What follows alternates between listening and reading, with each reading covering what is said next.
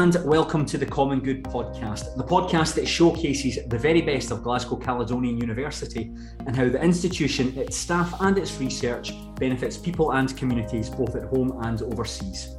My name is Craig Telfer, and today I am joined by Professor John Lennon, the Director of the Moffat Centre at GCU, to talk about Glasgow's tourism industry and what the easing of lockdown restrictions will mean to the city. John, always a pleasure to talk to you. Thank you very much for joining me today. No problem at all, Craig, and it's a serious subject, so you fire in. So we'll start with just an overview of tourism in Glasgow. This might be a bit of a thick question, but why do people want to visit the city? What does it have to offer? So if we set that in a date context, up until March 2020, I can answer that. And the figures for 2019 will tell you that before COVID, the city offered the combination of leisure, business, conference and meetings, nightlife, attractions, and that thing young people talk about, which I don't understand, called vibe. Yeah, it was a fashionable place. It's a place synonymous with music, with arts and cultural industries. But it also has the fourth busiest arena by ticket sales in the form of SSE Hydro globally. So, we had what in tourism terms is called the balanced portfolio. You want a mix of leisure and business, meetings and conferences, so that you're not dependent on one particular segment. Mm-hmm. You want a mix of international and domestic tourists. So if one goes down, the other compensates. But COVID and the impacts of trying to contain the infection obviously closed a lot of our businesses, decimated our hotel and other forms of accommodation, and closed down our attractions. If you restrict transportation and movement in a population, not just at a national level, but internationally, you impact tourism. And everybody agrees tourism and travel is one of the most affected sectors in the world economy. So the world before COVID was a very different world. Mm-hmm. And it was a successful world, and Glasgow was champing at Edinburgh's lead. But Scotland was led by two very busy cities, Edinburgh and Glasgow. That was the tourism pattern for the nation. So prior to the pandemic, John, how many people would visit Glasgow on an annual basis? Oh, that's a good one. You got me there. I didn't have that figure off the top. I'll have to look that up as we talk, but I will have that somewhere. But keep going. Keep me with another one. I'll ask a different question then, John. You mentioned Edinburgh there, and I know there's a sort of a rivalry perhaps between the two cities. How did Glasgow compare to Edinburgh? When I think about tourism in Scotland, you automatically think about Edinburgh Castle, Scots Monument. How do the two cities compare to one another? Edinburgh has the advantage in the sense of it's the capital and it has the parliament. And with that goes a lot of civil servants and also coincidentally a lot of head offices of state agencies, but also commercial companies. All of that adds to the appeal. Couple that with the world's most successful arts and cultural festival, the Edinburgh Festival, and you have a very strong formula. And Edinburgh's been very good at festivals and events and rolling them out, whether it's Christmas or whether it's book festivals, etc. So what you have in Glasgow, however, is to my mind, a much more happening and vibrant city that combines leisure breaks for lots of customers where you can get great heritage, great culture, but also you're really close to great countryside. 40 minutes, you're in Loch Lomond, and you can get away to some of the most dramatic West Coast scenery really quickly. But Glasgow's been very good at building the conference and meeting sector. And that sector has been award-winning for the past 10 years. The Convention Bureau has been really punching above its weight. If you combine that with exhibitions and general business and corporate appeal, you can see why so many private hotel companies choose to buy and develop properties in Glasgow. The growth has been phenomenal, from less than 30 before 1984 to in excess of 150 after 2018. So that growth, the private sector follows where the consumers are. So whilst we don't exceed Edinburgh's international tourism arrivals, we do exceed and we do perform very strongly on the domestic front, or we did do until COVID came along in March 2020 and knocked the stuffing out of what we know about tourism. And that's quite important, because what we have now are cities, all of the 5 cities in Scotland, facing, if you like, an unequal COVID impact. Because where we've seen the recovery, it has been a recovery of the rural, coastal highlands and islands of Scotland. Mm-hmm. The cities have recovered much more slowly. And at the bottom of that recovery chart is Glasgow. Okay, then why is Glasgow recovering slowly then compared to the other cities like Dundee, Aberdeen, Edinburgh? So Edinburgh's really the star here. Once again, we come back to the factor elements, which are the capital, the civil servants, even the rump of the festival, which they're running at the moment, has made the city busy, not just with day visitors, but also with overnight. Some recent stats were saying that Edinburgh's performance was now getting close to 60% occupancy. As you know, Moffat Centre does a lot of that data.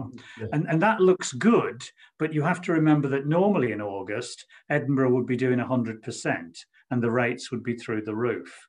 So, you'd be paying $350 a night easily for a mid-market 3-star hotel, 4-star hotel. So I think what you've got to understand is 60% looks good, but you're comparing it to 2020 when everything was shut. The problem for Glasgow, which was your question, is that the tier 2 ranking, which basically meant we stayed in lockdown and we stayed in restricted conditions for longer than any of the other cities, really put us behind in terms of tourism recovery. And that, of course, rings in people's minds, and they also make decisions on where to visit based on emotion. So people are going to the rural parts of Scotland, the Highlands, because they think it's open air, I can't get COVID here. I'm on the beach, there's a wind blowing, it must be healthy. None of these people are epidemiologists, but it's quite understandable how they're making decisions because it's on the basis of emotion. And that's how people choose their holidays. It's an emotional and economic choice rather than often sunk in logic, if you like, and realism. So Glasgow's recovery has been slower, and it's been particularly hit by our reliance on business and meetings and conferences, because that area is amongst the last to recover, not quite the last, but the conferences and exhibitions, which had been such a big part of the success of the Scottish campus down there, where you've got the Hydro and you've got the SECC, the symbiosis between all those venues on the Clyde was absolutely fantastic.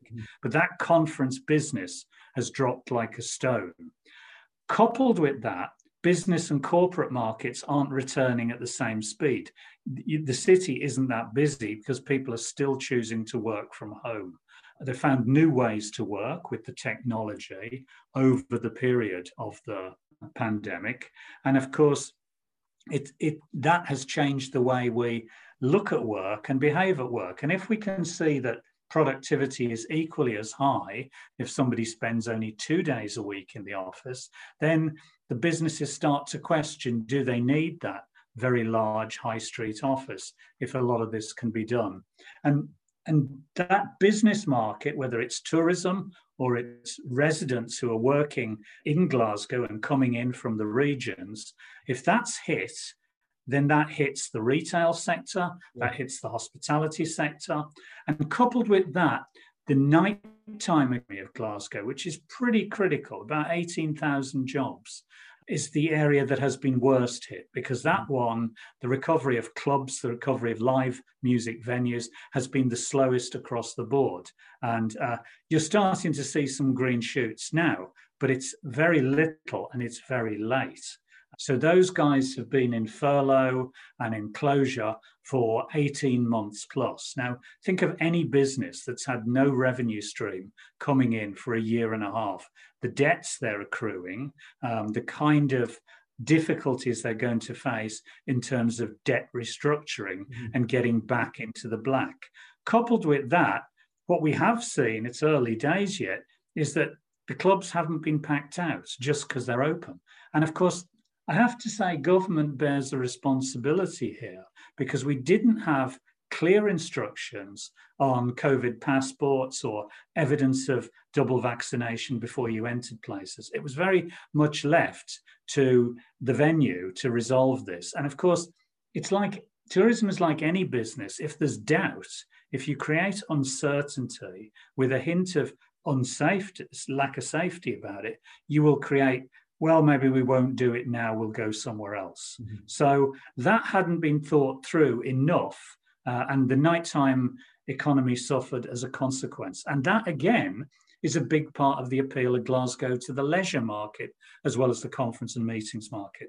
So you need all these parts of the engine running at full pace in order to make the city, the congruence and the synergy of the city come together. That's very interesting, that, John. It's almost like a thread. You pull one thread and everything begins to unravel there. But what you also said there touched on a number of points I was going to talk on.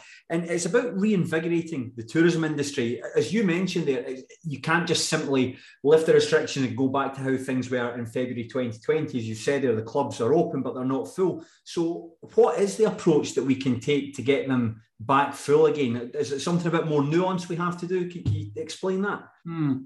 Well, if we take clubs, it seemed to me it was quite obvious we needed some form of passport or certification to verify that people were safe to enter.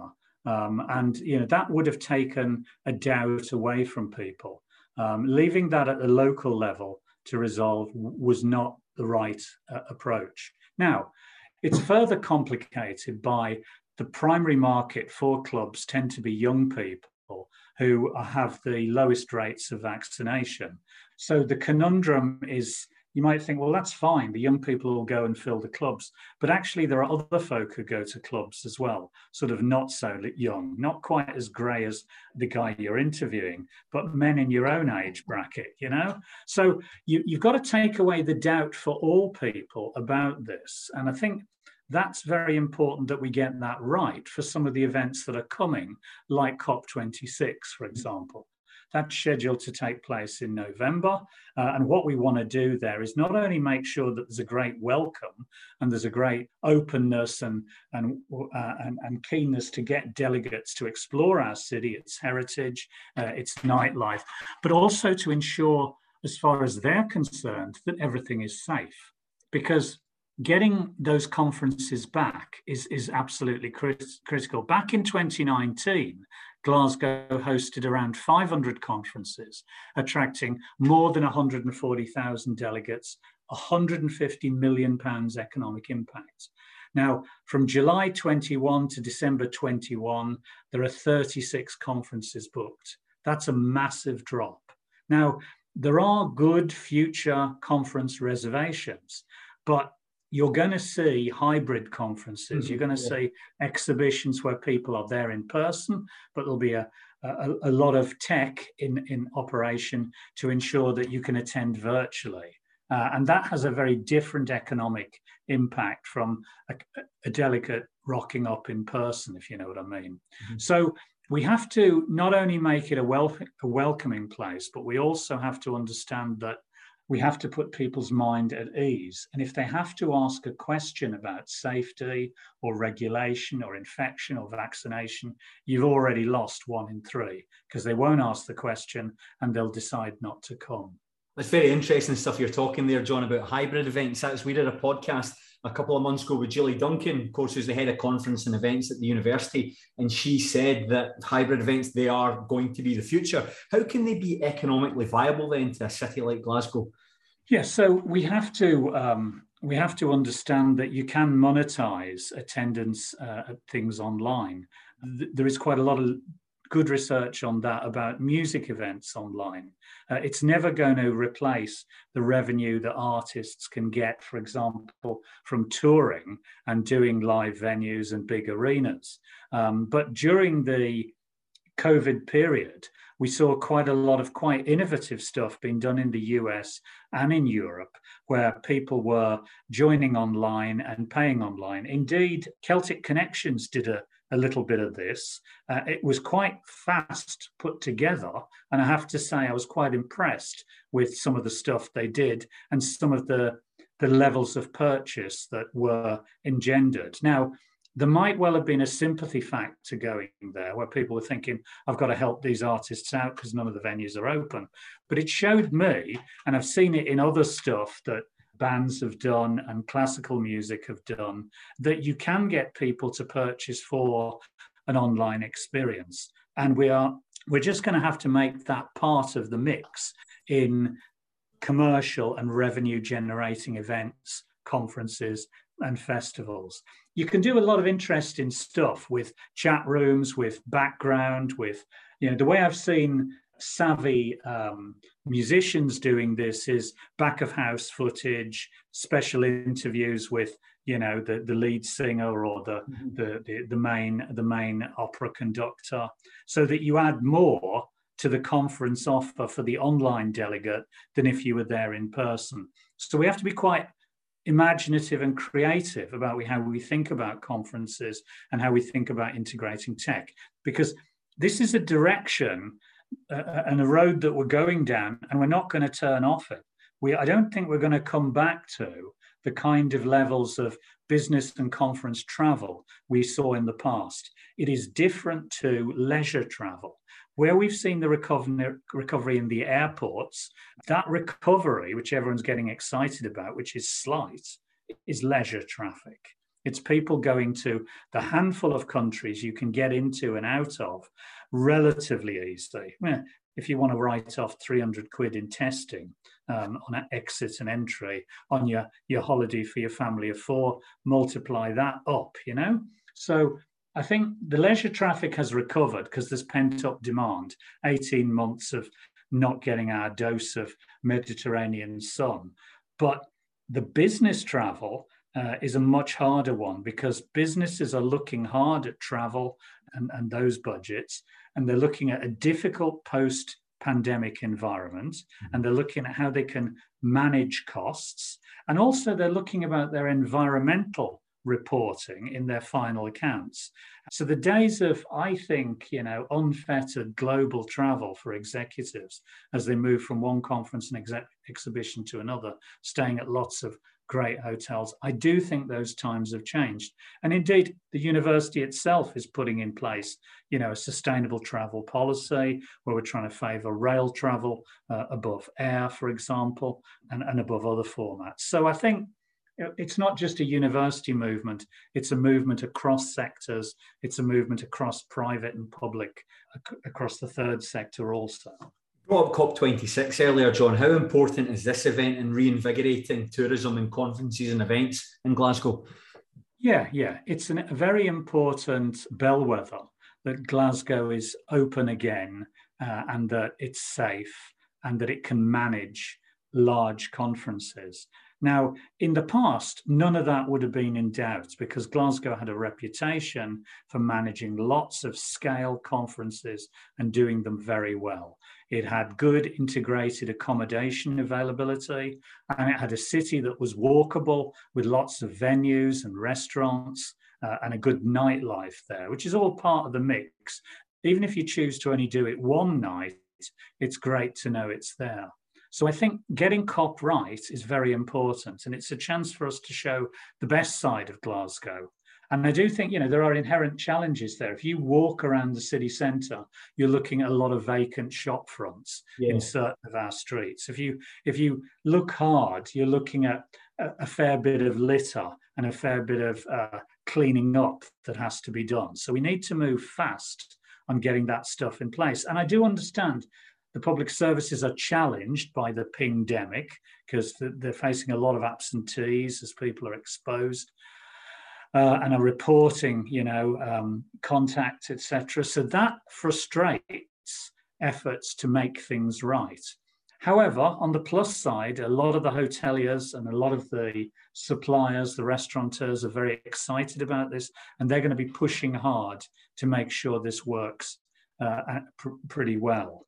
And I think, that's important, because these controlled events and getting it right are going to be critical. And this is a big world conference. There will be talk about this, not just in Scotland, but across the UK and beyond. And it's a very important subject matter as well, which of course is synonymous with travel and tourism.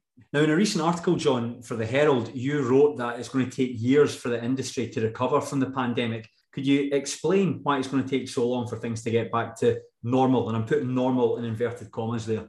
There are a combination of factors at work here, I suppose.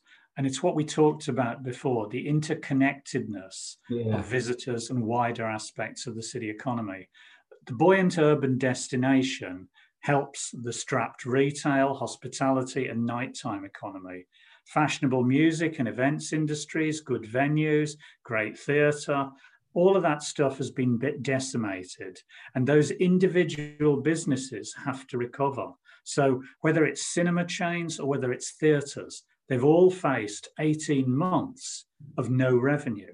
So getting them to come back to full strength is not an overnight issue. So you're starting, if you like, with one hand tied behind your back.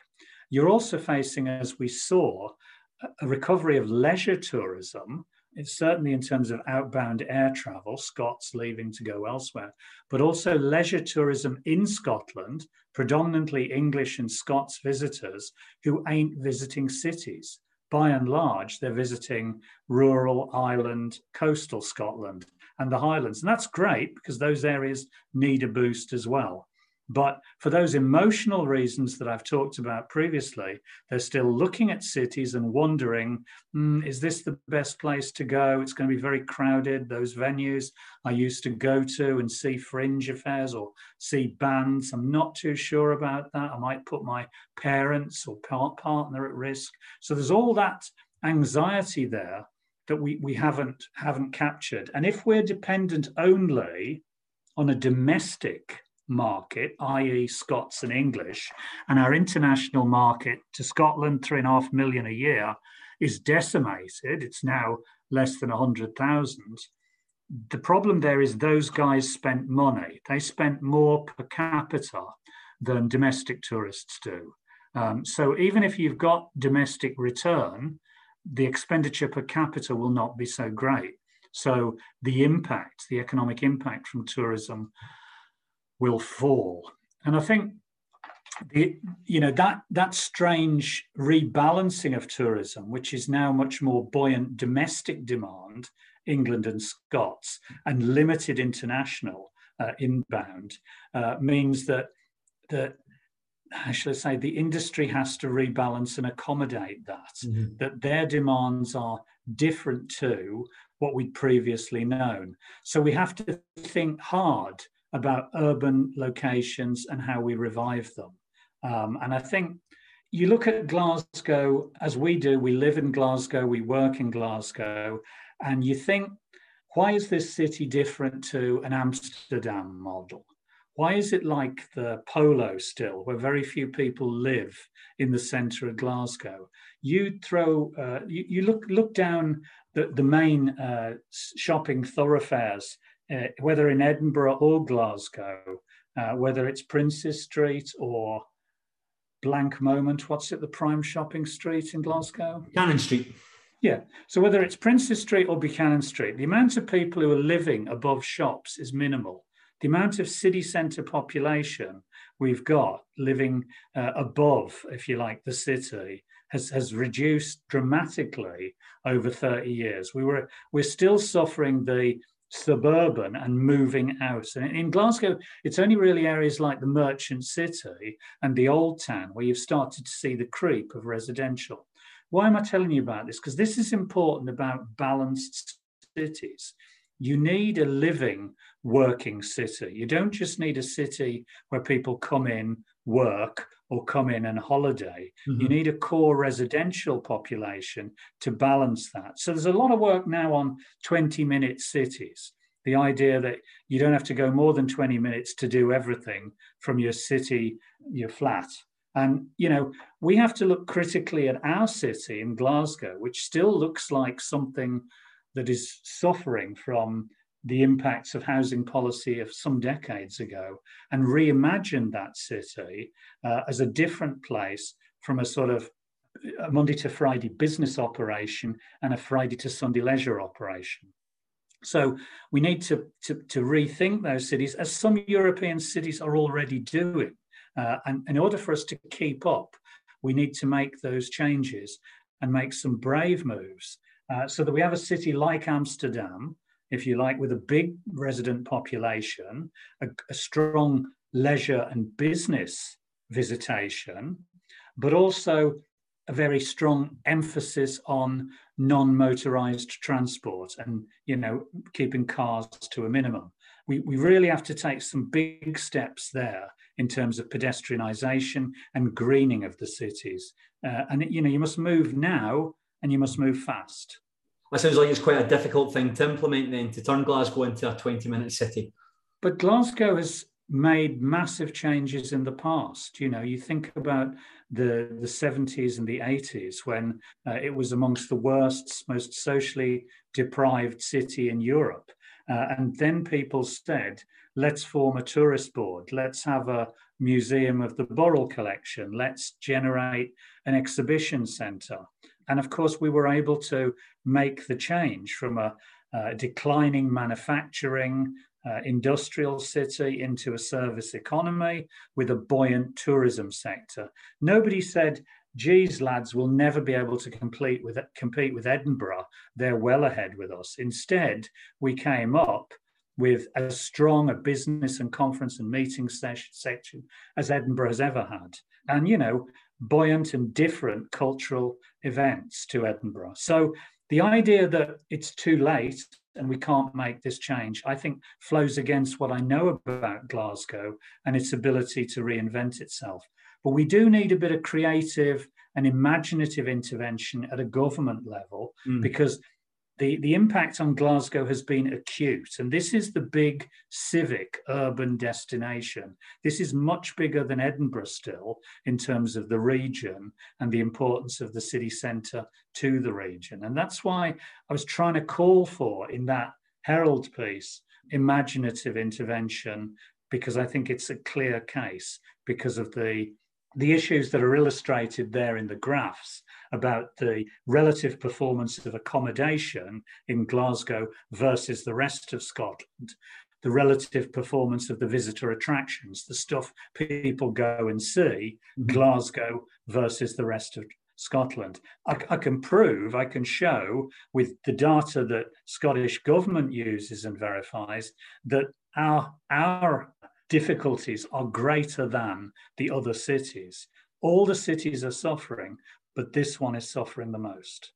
How's the Moffat Centre been able to operate, John, over the past 18 months, given that primarily it's about collecting tourist data? How have you been able to operate when there hasn't been any tourists going to these attractions? As always, it's not so clear cut. So whilst you're right, visitor attraction numbers did plummet, remember that we also count outdoor attractions, and visitation to gardens, to parks, to national parks, to anywhere where you could get outside and walk around did perform and continued to perform quite well. And indeed, what we're able to show is that many of those attractions with indoor offers, castles, historic houses, they're still challenged by COVID.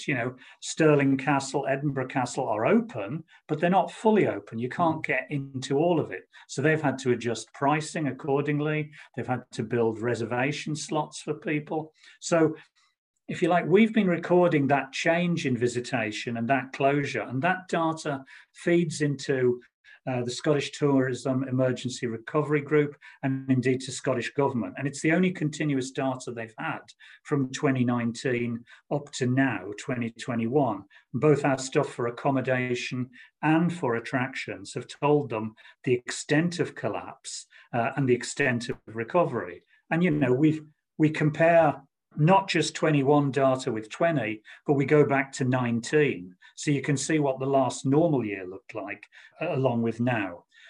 So we've kept going and we've been supplying that data to government, and we get pulled into various committees and stakeholder groups, Glasgow Recovery, Economic Leadership, resilience groups in Glasgow, Chamber of Commerce. So it's in all our interests to get recovery for Glasgow right. So Moffat's been doing a lot of pro bono inputs to these areas, because it's not the time to say, you know, I'll do that, but it's going to cost you £20,000 from GCU. Thanks very much. At the moment, it's about recovery and it's about building a better city and a better future, not just for the students, but also for the residents and people who are going to visit the city in years to come, I suppose. Are you working on any research projects at the moment? How long have you got? Is there any headline stuff, John, anything you'd be happy to talk about? Yeah, so there's been interesting stuff we've been doing, I guess, for tourism recovery in the areas we've been talking about.